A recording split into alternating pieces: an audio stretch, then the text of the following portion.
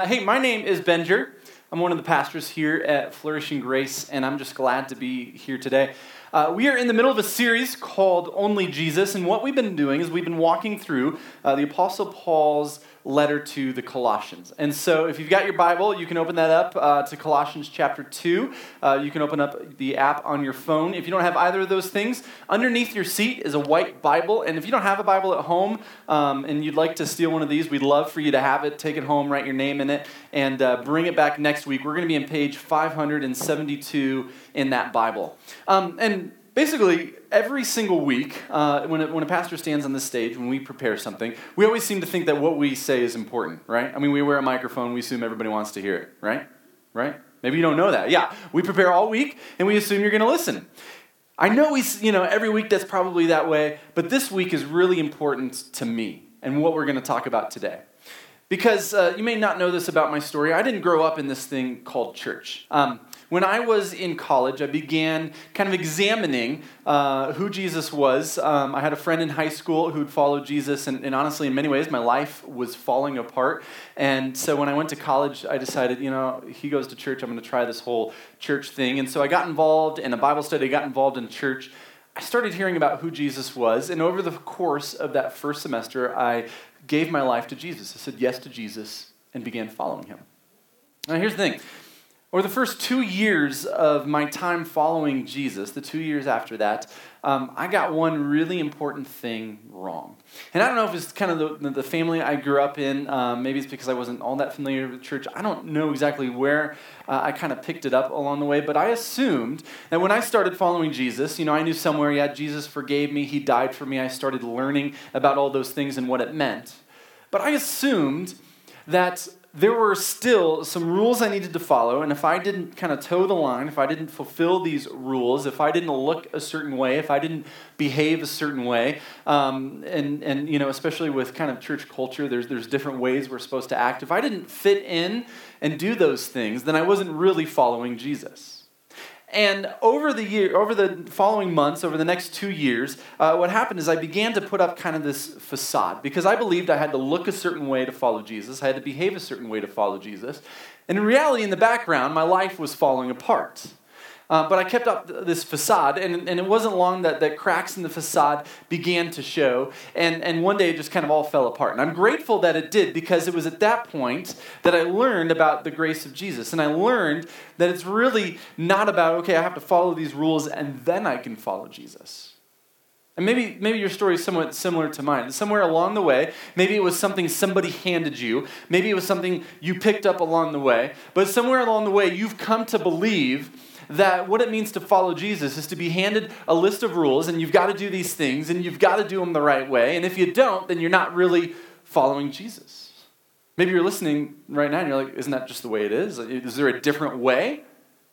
And that is why I am so passionate about what we're talking about today, because Paul himself addresses this in his letter right where he kind of meets us today. So if you're here today and you've said, man, that's where I've been, or maybe somewhere along the way I believe that, or maybe you're here and you're not a follower of Jesus. And you wouldn't call yourself a follower of Jesus. And part of the reason is because your story is kind of like mine, except for instead of trying to dive in and behave that way, you saw that and you said, no, if it's really just a list of rules, that's worthless. I want something different. And you walked away because somebody somewhere along the line said, you don't measure up. And you said, well, I guess I don't. And you walked out the door. And here you're back kicking the tires. So if that's where you are today, I'm glad that you're here, because that's exactly what Paul kind of addresses in the passage we're in Colossians. Now, we're going to be in Colossians chapter 2, verse 16 through 23. Again, in your white Bible, page 572. This week, we're going to be in kind of part 2 of a broader section. What Josh talked about last week was kind of part 1 of a whole section. And so we're going to back up. We're going to start in verse 16, but we're going to back up to verse 8 really quickly, because verse 8 is kind of the thesis statement to the whole section. We listened to part 1 last week. We're going to be in part 2. So verse 8 is kind of the thesis statement. And this is what Paul says.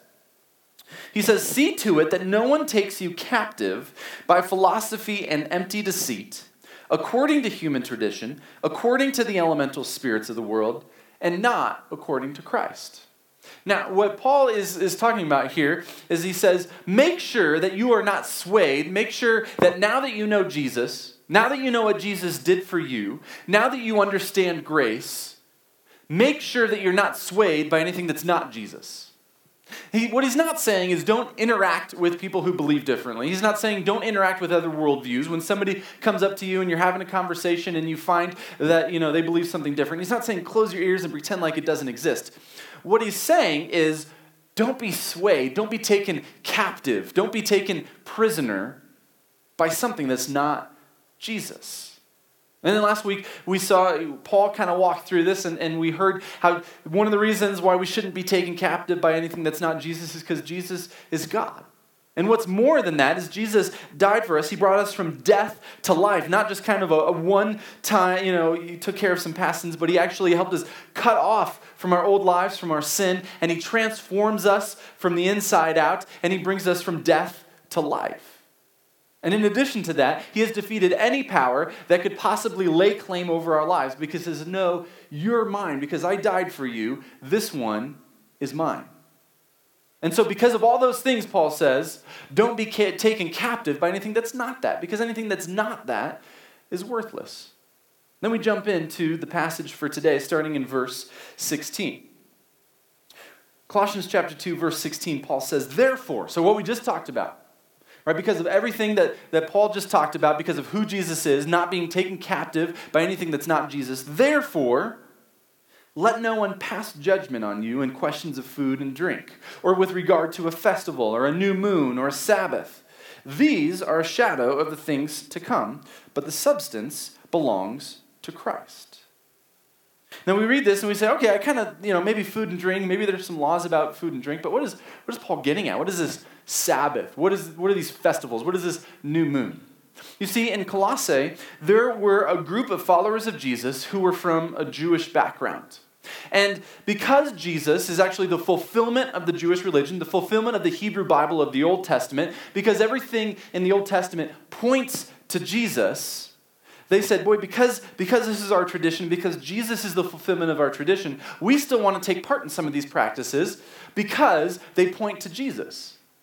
And Paul actually had no problem with some of these kind of preferences. The issue was when these preferences of what it means to follow Jesus and right ways to do it turn into requirements.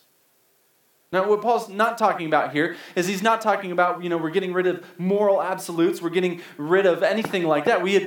Anything is kind of a free-for-all. We just heard about how Jesus is the only thing worth putting our hope and our trust in. Now, what Paul is talking about is when preferences of what it means to follow Jesus and what it means to express that turn into requirements. In fact, I think it's a really cool thing that there's different kind of strains of Christianity, different kind of strains of Christian traditions around the world, right?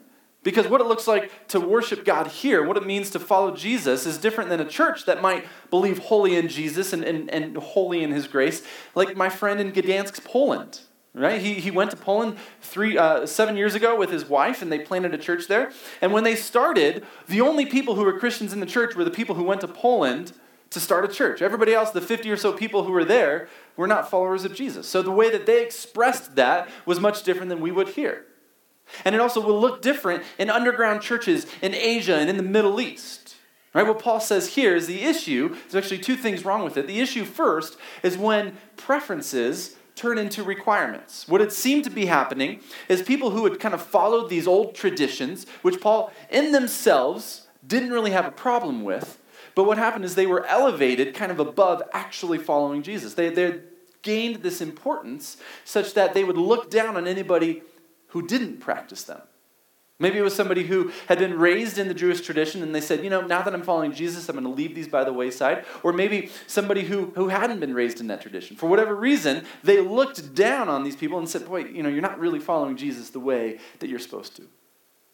And Paul says that's not okay, because what you've done is you've turned preferences into requirements, and then you started passing judgment on the way somebody else follows Jesus.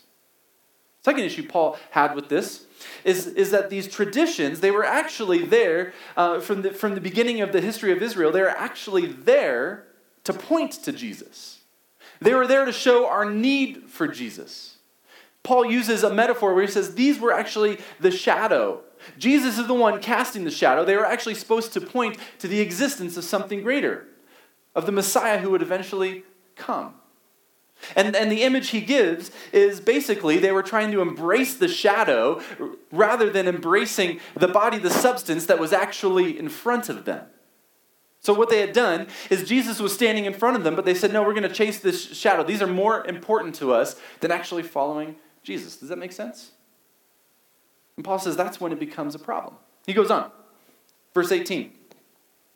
He says, let no one disqualify you. A little bit stronger language. Insisting on asceticism, on extreme poverty, on extreme fasting and denial of ourselves, and worship of angels, going on in detail about visions puffed up without reason by his sensuous mind, and not holding fast to the head, from whom the whole body, nourished and knit together through its joints and its ligaments, grows with a growth that is from God. So whereas what he just addressed was this issue where people were kind of holding on to these traditions and placing them in importance above Jesus, there was also another problem. There was a group of people, maybe led by one teacher, who said, okay, this whole Jesus thing, right, that's kind of elementary school.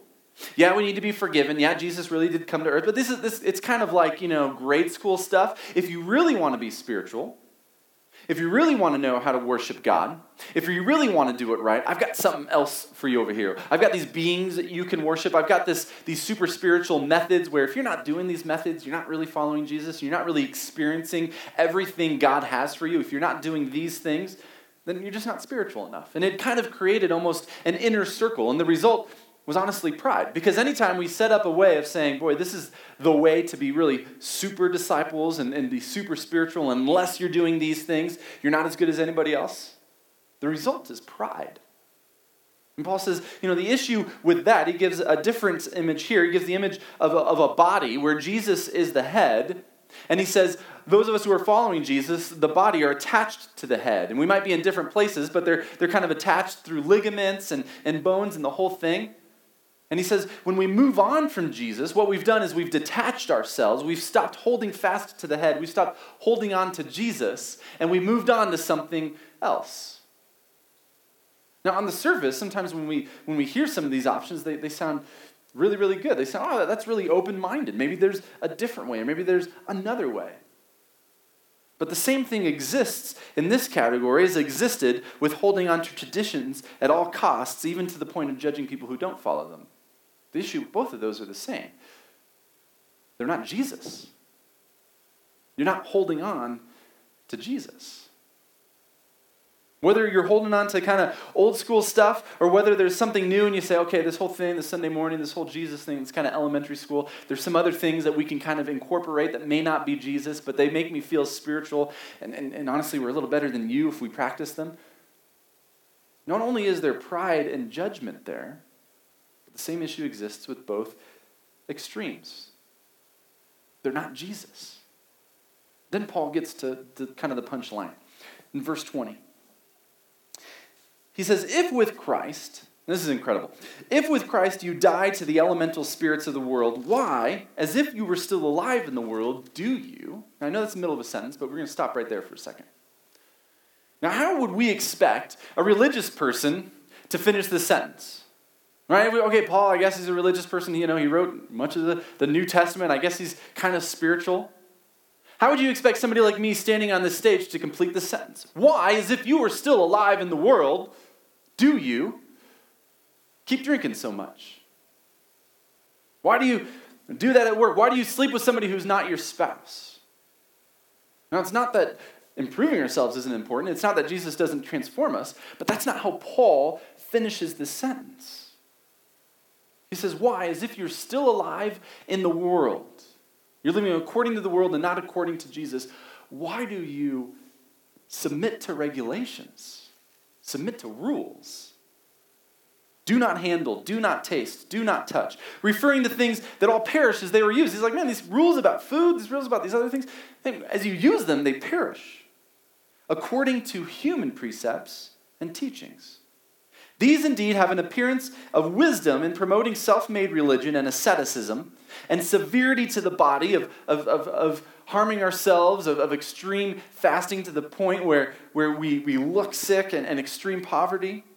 But they have no value of stopping the indulgence of the flesh. I mean, isn't that incredible? Paul warns against, why are you submitting to regulations? I mean, when you really think about it, it's incredible. What Paul is saying here, he's not saying that regulations of any kind don't matter. He's not saying that we don't have any boundaries. What he's saying is, if you are doing this, what you've really done is you've just submitted to another master that's not Jesus. Now, it looks spiritual, right? I mean, we like rules because they look good, don't they? We put on that face. We like rules because when we follow them, they look good. But it's no different than submitting to something else that we might consider more vicious. It's no different than submitting to something else like an addiction or an affair.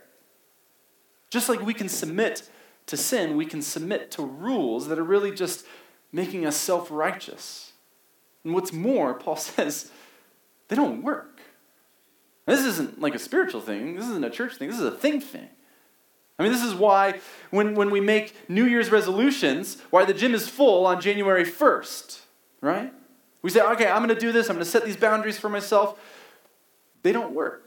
Now, they might work for a while. They might make us look good for a while, but at the end of the day, are they really changing us from the inside? I'm not saying goals aren't helpful. I'm not saying boundaries aren't helpful. But Paul's point is clear. When we submit to them, that's the issue. We're not submitting to Jesus. And at the end of the day, they don't work. Just like when I was in college, they make us put up a facade when our life is falling apart behind us because we can only keep that up for so long. They don't work. So what are we supposed to do? Well, Paul is good. And his point here is really clear. Right? In verse 8, we looked at the thesis statement. And Paul gave us kind of two choices. Submit to the ways of the world, these empty deceits, these empty philosophies, or submit to Jesus. Be taken captive by Jesus. And of course the implication is Jesus here, right? Because the only thing that changes us is Jesus. And Jesus himself actually addressed this long before Paul did. You see, there's a time when Jesus was gathered. We don't know exactly if it was just his core followers or if it was the crowd, people who were skeptics coming to hear him talk. But in Matthew 11, Matthew's one of the biographies of Jesus, Matthew, Mark, Luke, and John that are found in the New Testament. We're going to flip to chapter 11. You can go there, but we're also going to have the verses on screen. And there's a time when Jesus is actually praying. And what he's doing is he's thanking God. It's one of the times where he kind of drops the veil and he reveals that he really is the Son of God, that this is why he came, was to show who God was as God's divine Son. And then when he's done with that, he kind of dives quickly into some teaching. And in chapter 11, verse 28, he says this. He says, "Come to me, all who labor and are heavy laden, and I will give you rest." Now, this sounds good, right? This sounds like you go on a coffee mug, right? Because, man, I'm tired. Anybody else here tired? Man, it was, we had a crazy week. It was Halloween week. Our kids were sick. I mean, it was a long week. I'm tired. And we read this and we think, yeah, I'm weary. I'm tired. Jesus gives me rest. And that's certainly true. But there's a layer here that because we weren't in the shoes, we didn't grow up in the world of the people who were listening to Jesus say this for the first time, there's a layer that we miss. Because if you grew up in their world, if you grew up in this Jewish tradition, in this religious world, you would have been taught from a very early age all the laws and rules and regulations you needed to keep to follow God. Now, these rules were originally given by Moses through the law, almost about 1,500 years before Jesus. But you see, over the years, because they wanted to follow God, because things had been up and down, over the years, and especially in about the 100 or 200 years before Jesus, rules started being added to the 600 or so laws that are found in the law of Moses that were given to the Israelites. And basically what had happened was this. If God drew a line right here, they would say, listen, we don't want to come anywhere close to this line. So we're going to draw a new line over here. We're going to add to that rule. And so we don't get anywhere close to the line. We're going to draw a line right here. And we can't cross that line. We got a new rule.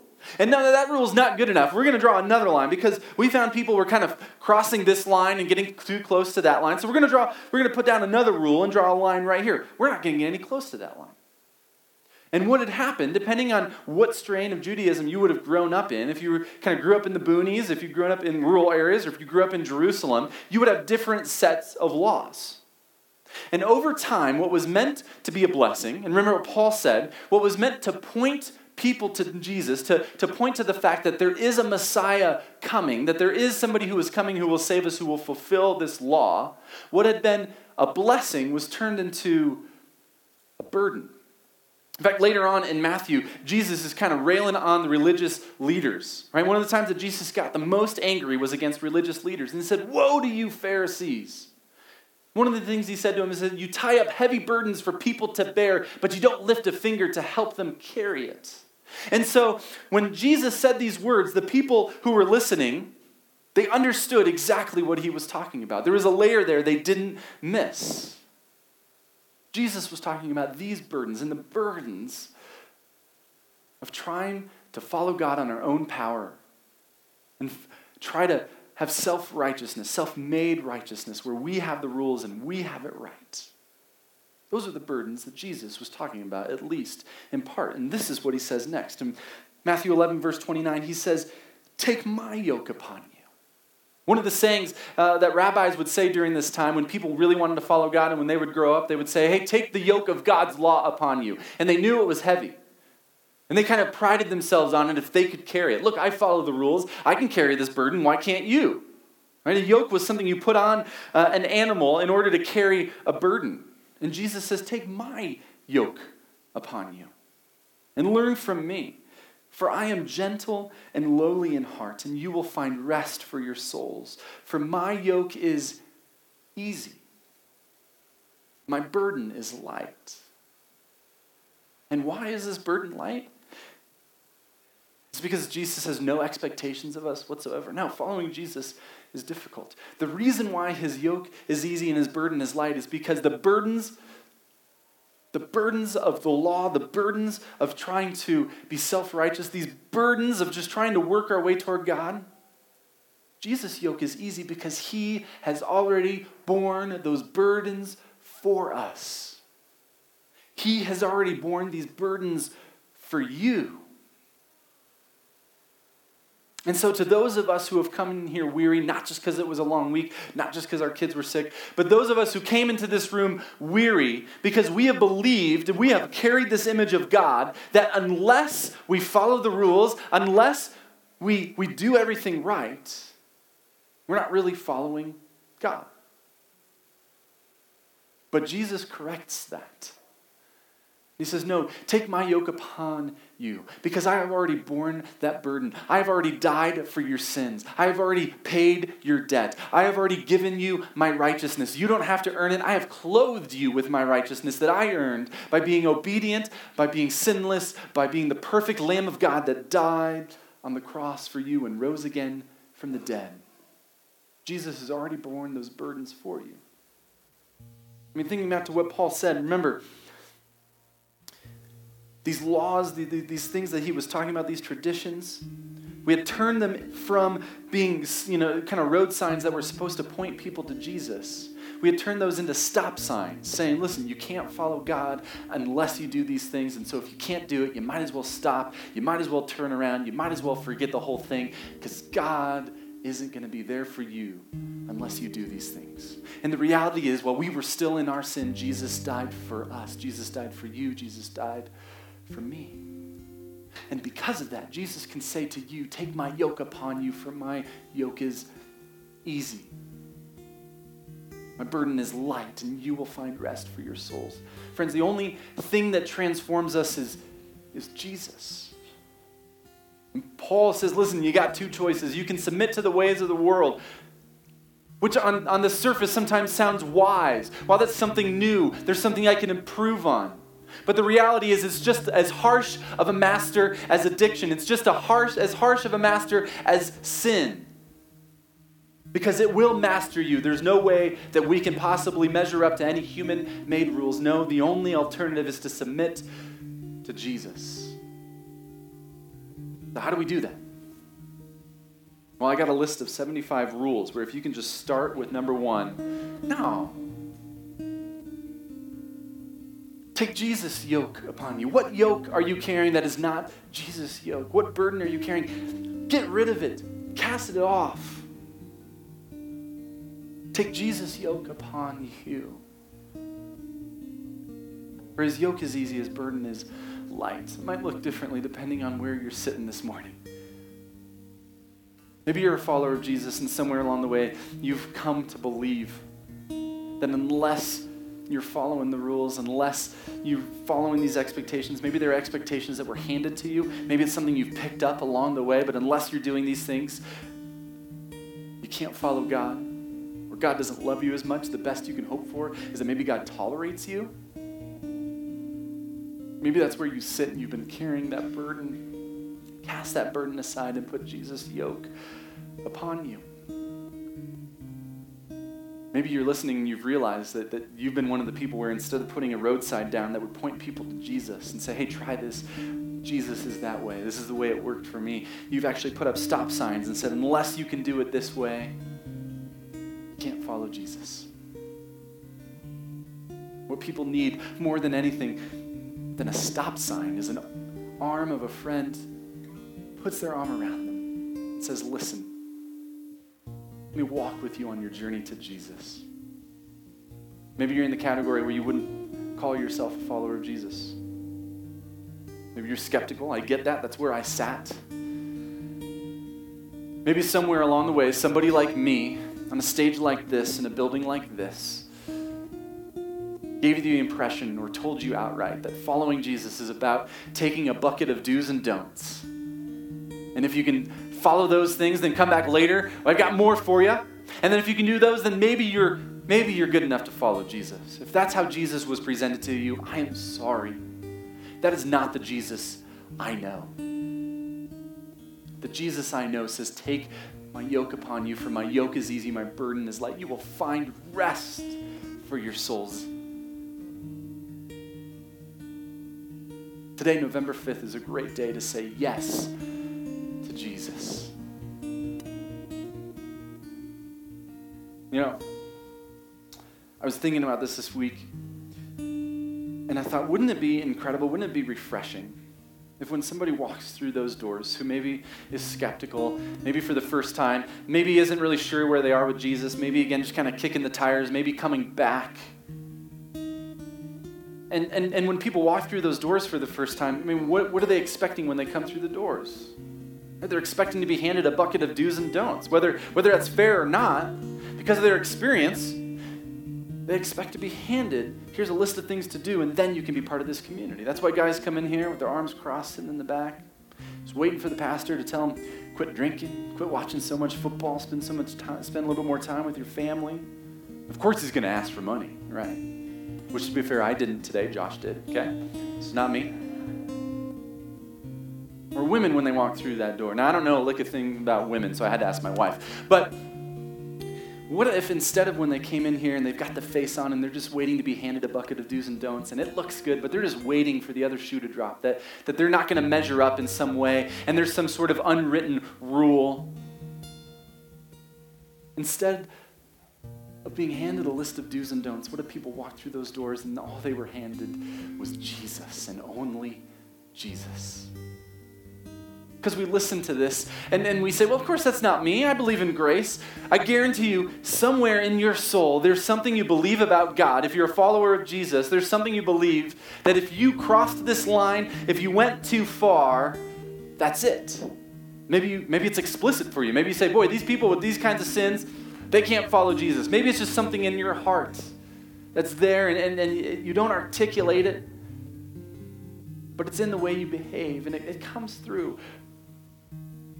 What if we really believed that Jesus was enough?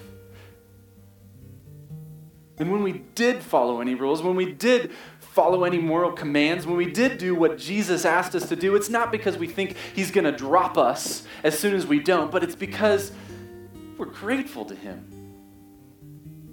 Because of what he did for us, because of who he is. Wouldn't it be refreshing if when people come into our building, when people come into our small groups, all they receive is Jesus and only Jesus? Wouldn't it be refreshing if when your neighbors find out you go to church, and listen, I know that you keep that information aside for like 2 or 3 conversations when you meet a new neighbor, and then you tell them that you go to church because you don't want to be one of those crazy Christians, right? Okay, I get that, okay? But what if when they find out that you're a follower of Jesus, instead of encountering somebody who's self-righteous, who has this facade on, right? Everything's falling apart behind them. Yeah, we're good. What if they encountered somebody who was authentic and was honest about who they were and who God was transforming them to be, not because of anything they're doing, but because of who Jesus is. And the only hope they have is in Jesus. That's the kind of idea that could change the world, or at least South Davis County. We live in a world where people, when they hear about God, when they hear about Jesus, they imagine just a set of rules. And maybe that's fair, maybe it's not. But we can make an impact in that. But the first thing we have to do is we have to believe it ourselves, that Jesus is enough. And when we believe it, when others encounter us, then we'll be in a position where we can hand them only Jesus, because only Jesus can save. Only Jesus can change. Only Jesus, friends. We're going to step into a time that we call communion. And what communion is it's remembering through the bread and the juice, it's remembering that the only hope we have is that Jesus' body was broken for us and that his blood was shed for us. Because on the night that he was betrayed, before he was arrested and hung on a cross to die, he had dinner with his friends. And before dinner, during dinner, he took the bread and he broke it and he said, "This is my body which is broken for you." They didn't understand what that meant until afterwards. But what Jesus was saying is, listen, the only food you have, the only religious traditions you need is just simply my body broken for you. And after dinner, he took a cup. He said, "This is the cup of the new covenant. This is my blood shed for the forgiveness of many." The only hope we have is Jesus and what he did for us on the cross. So in a minute, Cassie and Peter are going to sing a song. And we've got bread and we've got juice up here. And if you're a follower of Jesus, doesn't matter if this is your first time, if you've been part of our community before, if you put your hope and trust in Jesus, we invite you to take part. You can come up and take the bread and dip it in the juice. You can do this as a family. You can do this on your own. If you're gluten-free, we've got some elements back there on the sound booth. But what we're going to do is we're going to create this space where we remember that it's only Jesus and what he did for us that saves us and transforms us. And if you're here and you're not a follower of Jesus, we ask that you just kind of stay put, because quite frankly, this won't mean as much to you as it does to us. But if today you have decided to say yes to Jesus, you have decided to put his yoke upon you and say, "I'm going to cast off everything else. I'm going to follow Jesus because his yoke is easy, his burden is light." What an incredible first act as a follower of Jesus, to take part in communion and take the bread, understanding that Jesus' body was broken for you, and dip it in the cup because his blood was shed for you. So after I pray, you can come up. We'll have people up here helping you with that. Then after that, we're going to sing a song remembering the fact that the only hope we have is Jesus. Let me pray. Jesus, I am sorry for the times where I have presented you as a list of rules or partially a list of rules. I am sorry for the times where I have believed that my relationship with you is based on the things I do and not what you did for me on the cross. God, as we remember that Jesus died for us through the bread and the cup, that his body was broken, his blood was shed, help us remember. Help us internalize. Help us live out this idea, this fact that the only hope we have is Jesus. It's Jesus. It's only Jesus. It's our only hope, God. We pray these things in his name. Amen.